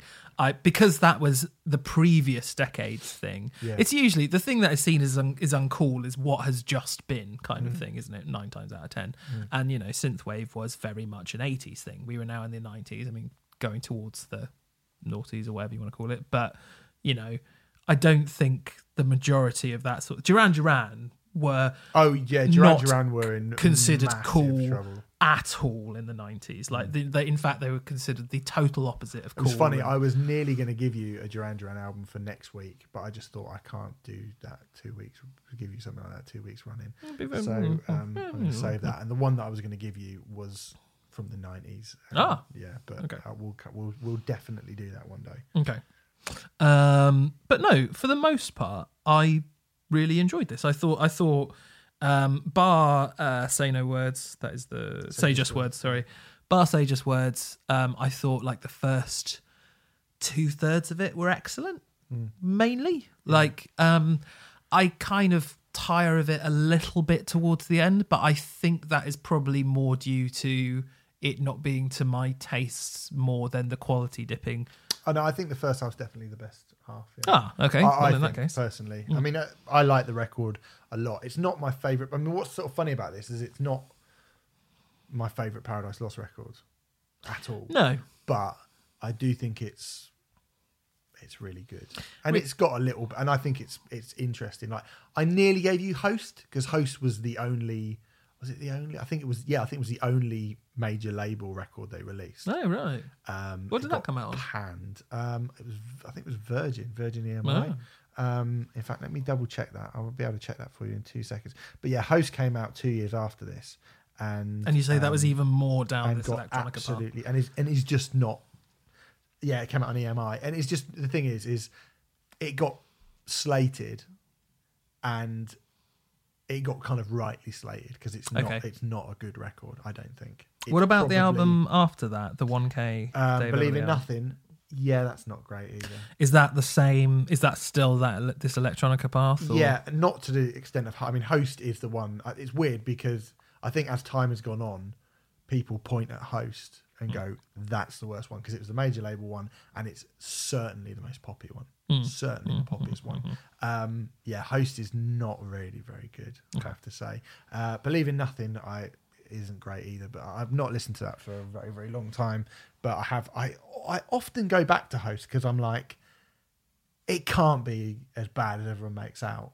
And I really that contrary part of me really wants to like Host, just to go, no, it is good because I like that type of music, and I was always like, this is just metal fans being wankers. Do you know what I mean? But I think they might have it right on that occasion. I think anyone who says that, I know you're talking about Host there, but anyone that would say that 1 Second is a bad record, I would be like, no, I don't think it is a bad record. I can understand, like, truthfully, of the 4 Paradise Lost records I've listened to, it probably is my least favourite, but that's more down to my taste rather than the actual quality of the record. Well, certainly Draconian Times is the best one. The Plague Within is pretty fucking shit hot as well. I mean, the only maybe I prefer this to Medusa. I've not listened to Medusa for a while, actually. See, I didn't really care much for Medusa, I have to say. No, I thought it was Plague quite good. Within was all right. I mean, I would say if you like those two, I think In Requiem is really good. I think Faith Divides Us, Death Unites Us is really good as well. Okay. But, they didn't really... The Plague Within was the first one, I think, where Nick went back to growly vocals. Like, you should probably listen to Gothic. I mean, Gothic's... Yeah. Isn't that the... That's it's the not second one. Second, yeah. Gothic's, the best... For me, is the best at them doing the Doom thing. When they were well doomy. But yeah, that run of Gothic, Shades of God, Icon, Draconian Times, 1 Second, I think is really fucking strong. All of them are really, really good. But particularly, like Gothic is... I'm not even that fussed, but I don't think Gothic's great, to be honest, because I just don't... I would rather listen to something that sounds like 1 Second than something that sounds like Gothic, personally, because I like that type of music more. But Draconian Times are Icon... good, yeah, really good, like metal records, I think. And yeah, they've been a really interesting career that Paradise Lost have had, and this is part of the reason why I think their career has been so interesting, is because of how many iterations of what they do and what they've done. And as I said, having just spoken about Doom and the limitations of Doom, this is why a band like Paradise Lost are so revered, I think, because they just refuse to be pigeonholed in any way. You know what I mean? Even when they went back to go in, they're like, well, we're not a kind of synthy, gothy, band anymore. I mean, they could support High on Fire, and I mean, or Danzig. Yeah. I saw them supporting Danzig. Oh, right. Yeah. I think they supported Sisters of Mercy. They supported Danzig. And, but they probably, if they were going to do stuff from Medusa or, the early part of their career, they could play at Roadburn or something, I think. Surely Paradise Lost have played Roadburn, haven't Probably they? have. I mean, I don't know. But I'm just saying that like they would fit in. I don't know this for a fact, but I would be somewhat surprised if they hadn't. To be honest, okay. they feel very much like a Roadburn band. Yeah, I think so. Anyway, there you go. That is it. 1 Second by Paradise Lost. Good. Mate, get on the old Paradise Lost back catalogue. Yeah. Gothic first, is that what you're saying? I think for you, if you like Medusa, yeah, I'd go for Gothic. I mean, really, Draconian Times first, but yeah, those I've heard Draconian Times. It's I great. know you have, but I'm just saying that that is the best. That is the best one. But yeah, those first kind of 3 or 4 are really good, and then there's ones in the mid noughties as well that are good. They're a good band. Shadows Collide with People, you gave me, by John Frusciante, released on the 24th of February 2004. The 4th studio album, Yes. by the former and now current Red Hot Chili Peppers guitarist. Former, current. Yeah, like former. Yeah. Current. Yeah, you gave me this, Renfrew. It's his 4th album. It feels like John Frusciante has released more albums than Paradise Lost. Well, quite possibly, yes. We mentioned this last week, but there was that year where he released 8 albums in a year, something along those lines. It was really rather ridiculous. Seems excessive. It was very silly. Yeah. I mean, excessive is a good word for this. Okay. Really, isn't it? Because this is an hour. It's definitely too long. 19 songs. Yeah. 18, isn't it? Well, it's got 19. And it's got stuff on it that doesn't need to be on there. Definitely doesn't need to be there. Yeah. But go on, talk to me about this record before I. Well, I suppose. I mean, I partly gave you this because of the news of John Frusciante being back in the band, but I've always maintained that John Frusciante is by far my favourite element of the Red Hot Chili Peppers, and actually, so often I get frustrated with the Chili's because there is this element in the Chili's that I love, which is sort of surrounded by elements that I like a lot less, to say the least. Anthony Kiedis. And mainly Anthony Kiedis, yeah. Yeah. But even, I mean, controversially, even Flea, I think, who is clearly a phenomenal talent and phenomenal bassist, just overplays way too much, like he knows he's amazing, and sometimes when he's reined in it, blah. Anyway, we're not talking about Chili's. But Chad Smith and John Frusciante are easily my 2 favourite elements of Chili's by a long, long, long, long way. And I just think, I prefer John Frusciante's voice to Anthony Kiedis' voice. I think he's I don't think he's an incredible vocalist, but compared to Anthony, I think most people compared to Anthony Kiedis would sound good. But I actually do think he's a better vocalist than Anthony Kiedis. And definitely technically, yeah. Okay. He is undeniably one of those guitarists who does have a signature sound. But most guitarists who have a signature sound have a signature sound through being very showy in some sense, say. You can name fucking loads. Tom Morello. Tom Morello, there we go. I mean, well, actually, I don't know if Tom Morello's a great example because he's not, even he isn't showy. Got a signature sound, hasn't he? He definitely has a signature sound. When he pulls his thing out and goes, whoop, whoop, whoop, you tell me that's not showy? Come on. Not in a traditional technical sense. Right, yeah. But, Van Halen, fine. Van Halen has tap and bloody blah, blah, blah. Whereas John Frusciante, I mean, most Frusciante stuff is relatively easy to play. I mean, there are bits which are deceptively difficult, I would say. But it certainly sounds like... struck me as someone who writes quite simple sounding stuff, I have to say. I think odd that you say... It's funny you say that because... I've never thought that. I think if you go to Californication and By the Way and stuff like that, I mean... I tend not to do yeah, that. of course you don't. But, I mean, he definitely... Blood Sugar Sex Magik is one of those records where it sounds deceptively simple. There's a lot of... there's a lot of buskers who will play a version of Under the Bridge, but very few people can play it like John Frusciante. Again, I've never listened to the doo doo big dip.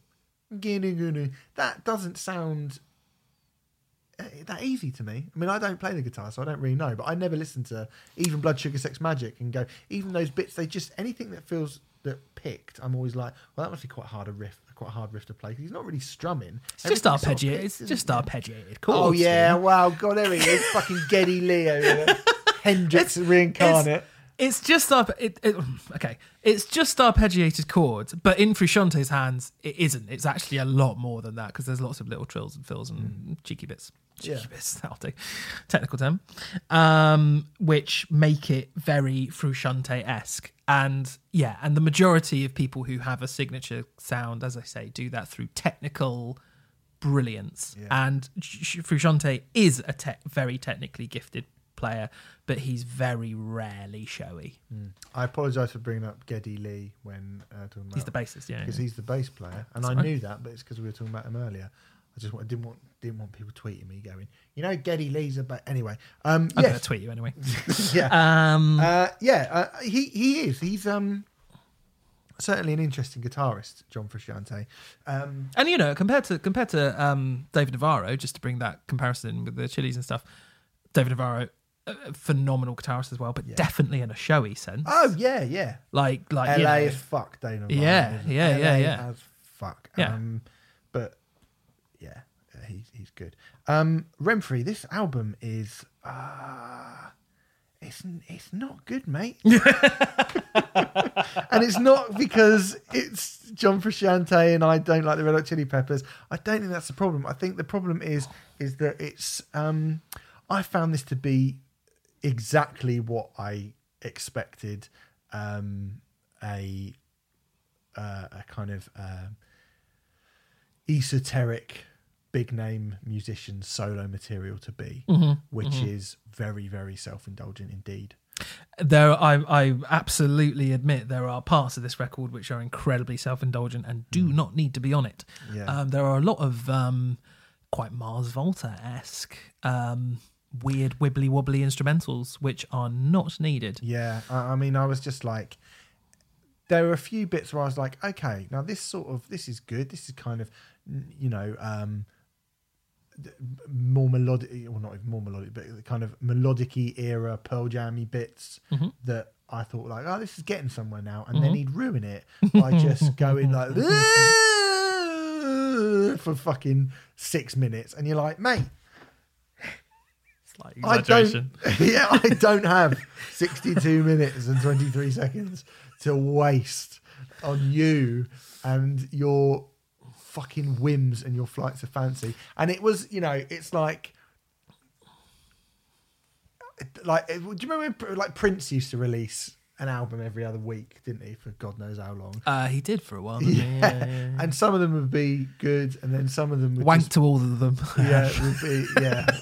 That's why he's so tired. That was a really tough week. Yeah, and some of them would just be kind of long, like, oh, I need to release something, I better just release this, whatever. And I don't feel like this is just like wanged out, Not this one, no. With no thought put into it whatsoever. Some of his records sound like they are. I bet they fucking do. But I do feel like this is someone who has just gone, everything I've got goes on the record. Everything. Yeah, I do think he suffers from that a little bit. Yeah. Like every idea goes on the record. Yeah. I'm not saying he hasn't thought about it that much or he's not really tried that hard, but it is, it's... And I guess if you were in the Red Hot Chili Peppers in 2004 and you're having to go on stage and do the things you had to do, then it would probably drive you mad and you would probably need some sort of like massive purge of all your ideas. Well, this was actually recorded during the By the Way sessions. Yeah. So he was sort of doing this, on the side kind of thing. I'm going to say something which I didn't think I'd be saying. I think this is worse than By the Way. And I think By the Way is absolutely atrocious record. I think this is worse than By the Way as well, but I really like what By the Way. So, although it has fucking awful moments on it, like every Chili Peppers album, the Zephyr song, more like the fuck off song. That was a single as well. I know that is mind blowing that the Zephyr song was a single, but there you go. Warner Brothers, eh? Probably not Warner Brothers' fault, to be fair. I kind of just wanted to give you this record because I think it's an interesting... how... when Serge Tankian released Elect the Dead Yeah. and Scars on Broadway released their self-titled debut record Yeah. about 6 months apart from one another, you could kind of hear, okay, that's what Darren brings to System of a Down, and that's what Serge brings to System of a Down. And when they come together, they create System of a Down, and it's awesome. I feel like you can hear what Frusciante brings to Red Hot Chili Peppers by listening to his solo stuff.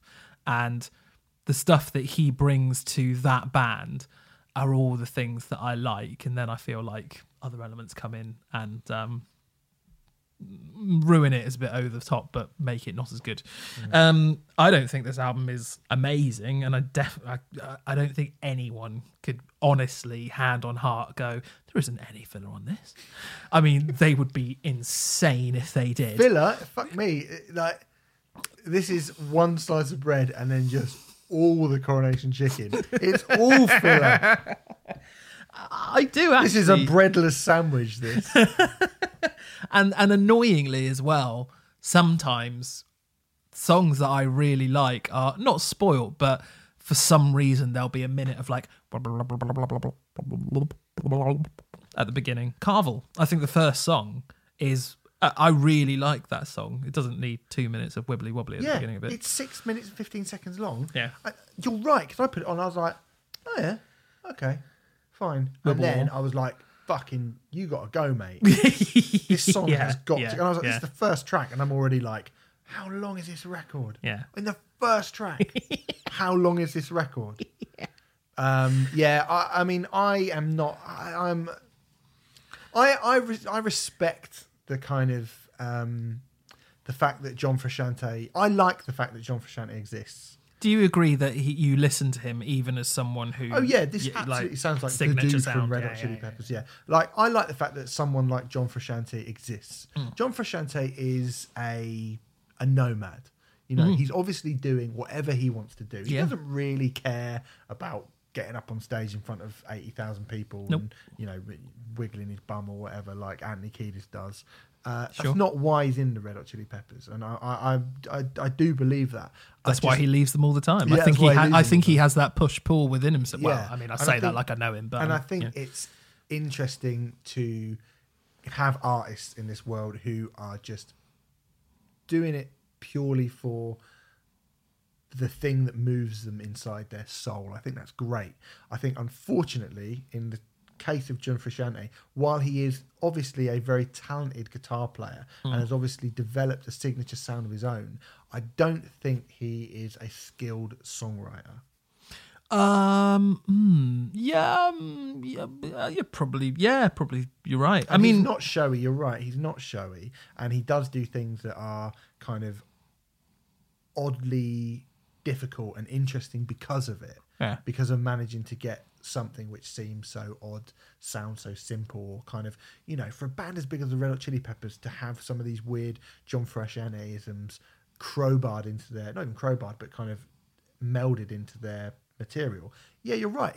That's really cool. But it doesn't save all the other, you know, Anthony Kiedis going, dig about the bay, but dump California, but California. Can't save it from that, and unfortunately, it can't save this record from being a bloated mess of pure ego. I would definitely say, I mean, I'm a little bit kinder to it. I undoubtedly think this record should be 20 minutes shorter. But I think there's 40 odd minutes of good stuff on here that I actually really like. I think the first track could be 40 minutes shorter. The other thing I'm going to say just very quickly is this album is generally considered John Frusciante's most accessible. But isn't that interesting? It's very interesting. Isn't that interesting from the point of view, and I think it ties into everything that you have just said about him being a nomad and about him being, just doing about him just doing whatever the fuck he wants to do. Because John Frusciante is in one of the biggest rock bands of all time, whether we like that fact or not. And I don't think either of us particularly like it, but it is true. And this is, I think this is an odd album by very odd album. most people's standards. Yeah. And the general perception that this is his easiest to get into. I've not listened to all of Frusciante's solo albums because I've got a life to live, but it's definitely the most coherent and kind of quote unquote commercial that I've heard. Wow. Undoubtedly. But man, good for him. Yeah, good for him, man. Like, good for him. He's got a platform to be able to do that, and people who like that, the Red Hot Chili Peppers and like him as a person, I'm sure will lap it up. But mate, it was hard work. I'm not gonna lie. I wasn't expecting you to like it. But it's fine. No. I mean, I don't love it, but when it's good, I really like it. So. When I first put it on and it got past that first track, I was like, "Fucking old Renfrew, what the fuck? Why are you doing this?" Well, I mean, you've never given me a record where I felt that way, so Yeah, at least mine are like fucking poppy and stupid, and there's nothing funny about this. Clawfinger's not. Well, Clawfinger's funny. Clawfinger was hilarious. Collapse Song hilarious, right? Catch was hilarious. You could at least have gone, "Wow, this is stupid." Like this, it's not even funny. Right. Well, okay, yeah. Well, I have a choice for you, which I think. Would it be funny? I don't know. I don't know if you would have heard this. It's really going to bug me. Go on. This is for next week, by the way. I didn't do a very good link there. Have you ever listened in full to Meatloaf's "Bat Out of Hell 2 Back to Hell"? What? No. Is that the one with "Do Everything for Love" on it? I would do anything for love. Weirdly, 13-minute song. 13-minute song. That song. No, I haven't. If you think this is long, that album the is. last podcast I did, I got fucking "Bat Out of Hell," and I was like, "Oh, now I'm doing "Bat Out of Hell 2." I'm giving you this because it is the first album I ever purchased. Okay, cool. As a 10-year-old. Right back at you, mate. Okay. I am giving you Streets in the Sky by The Enemy from 2012. Do you know anything about that record? Not specifically the record. I mean, I know about The Enemy. I know I'm not going to like it. I'm going to give you one fact about this record, or maybe I should save it for next week. On Metacritic, it is ranked on Metacritic as the 4th worst album ever made. So, next week. Do you know what 1, 2, and 3 are out of interest? I don't know, I'm afraid. We'll talk about that next week. Yeah. So, anyway, The Enemy. I think the Duran Duran album that I was going to give you might be one of them. Oh, fuck. Wow. Yeah, okay. yeah. Interesting. And when we get around to doing that, holy fuck. Hashtag cancelled Duran Duran. And Steve is a Duran Duran fan. I love Duran Duran, but hashtag cancelled. Anyway, The Enemy, Streets in the Sky, and Meatloaf's "Bat Out of Hell 2. What a fucking stupid show it's going to be next week. Bearing in mind, we're also going to be reviewing new albums from Caspian, your favourite of the decade, and obviously, what would you put with Caspian? The Pet Shop Boys, surely. I don't know, should we promise that? Because I can't. God, I want it so badly. Well, Pet Shop Boys is out next week, and we're going to try and review. We're going to try and review Pet Shop Boys next week, amongst others, a few more. Go over to musicism.net. Put Riot in Put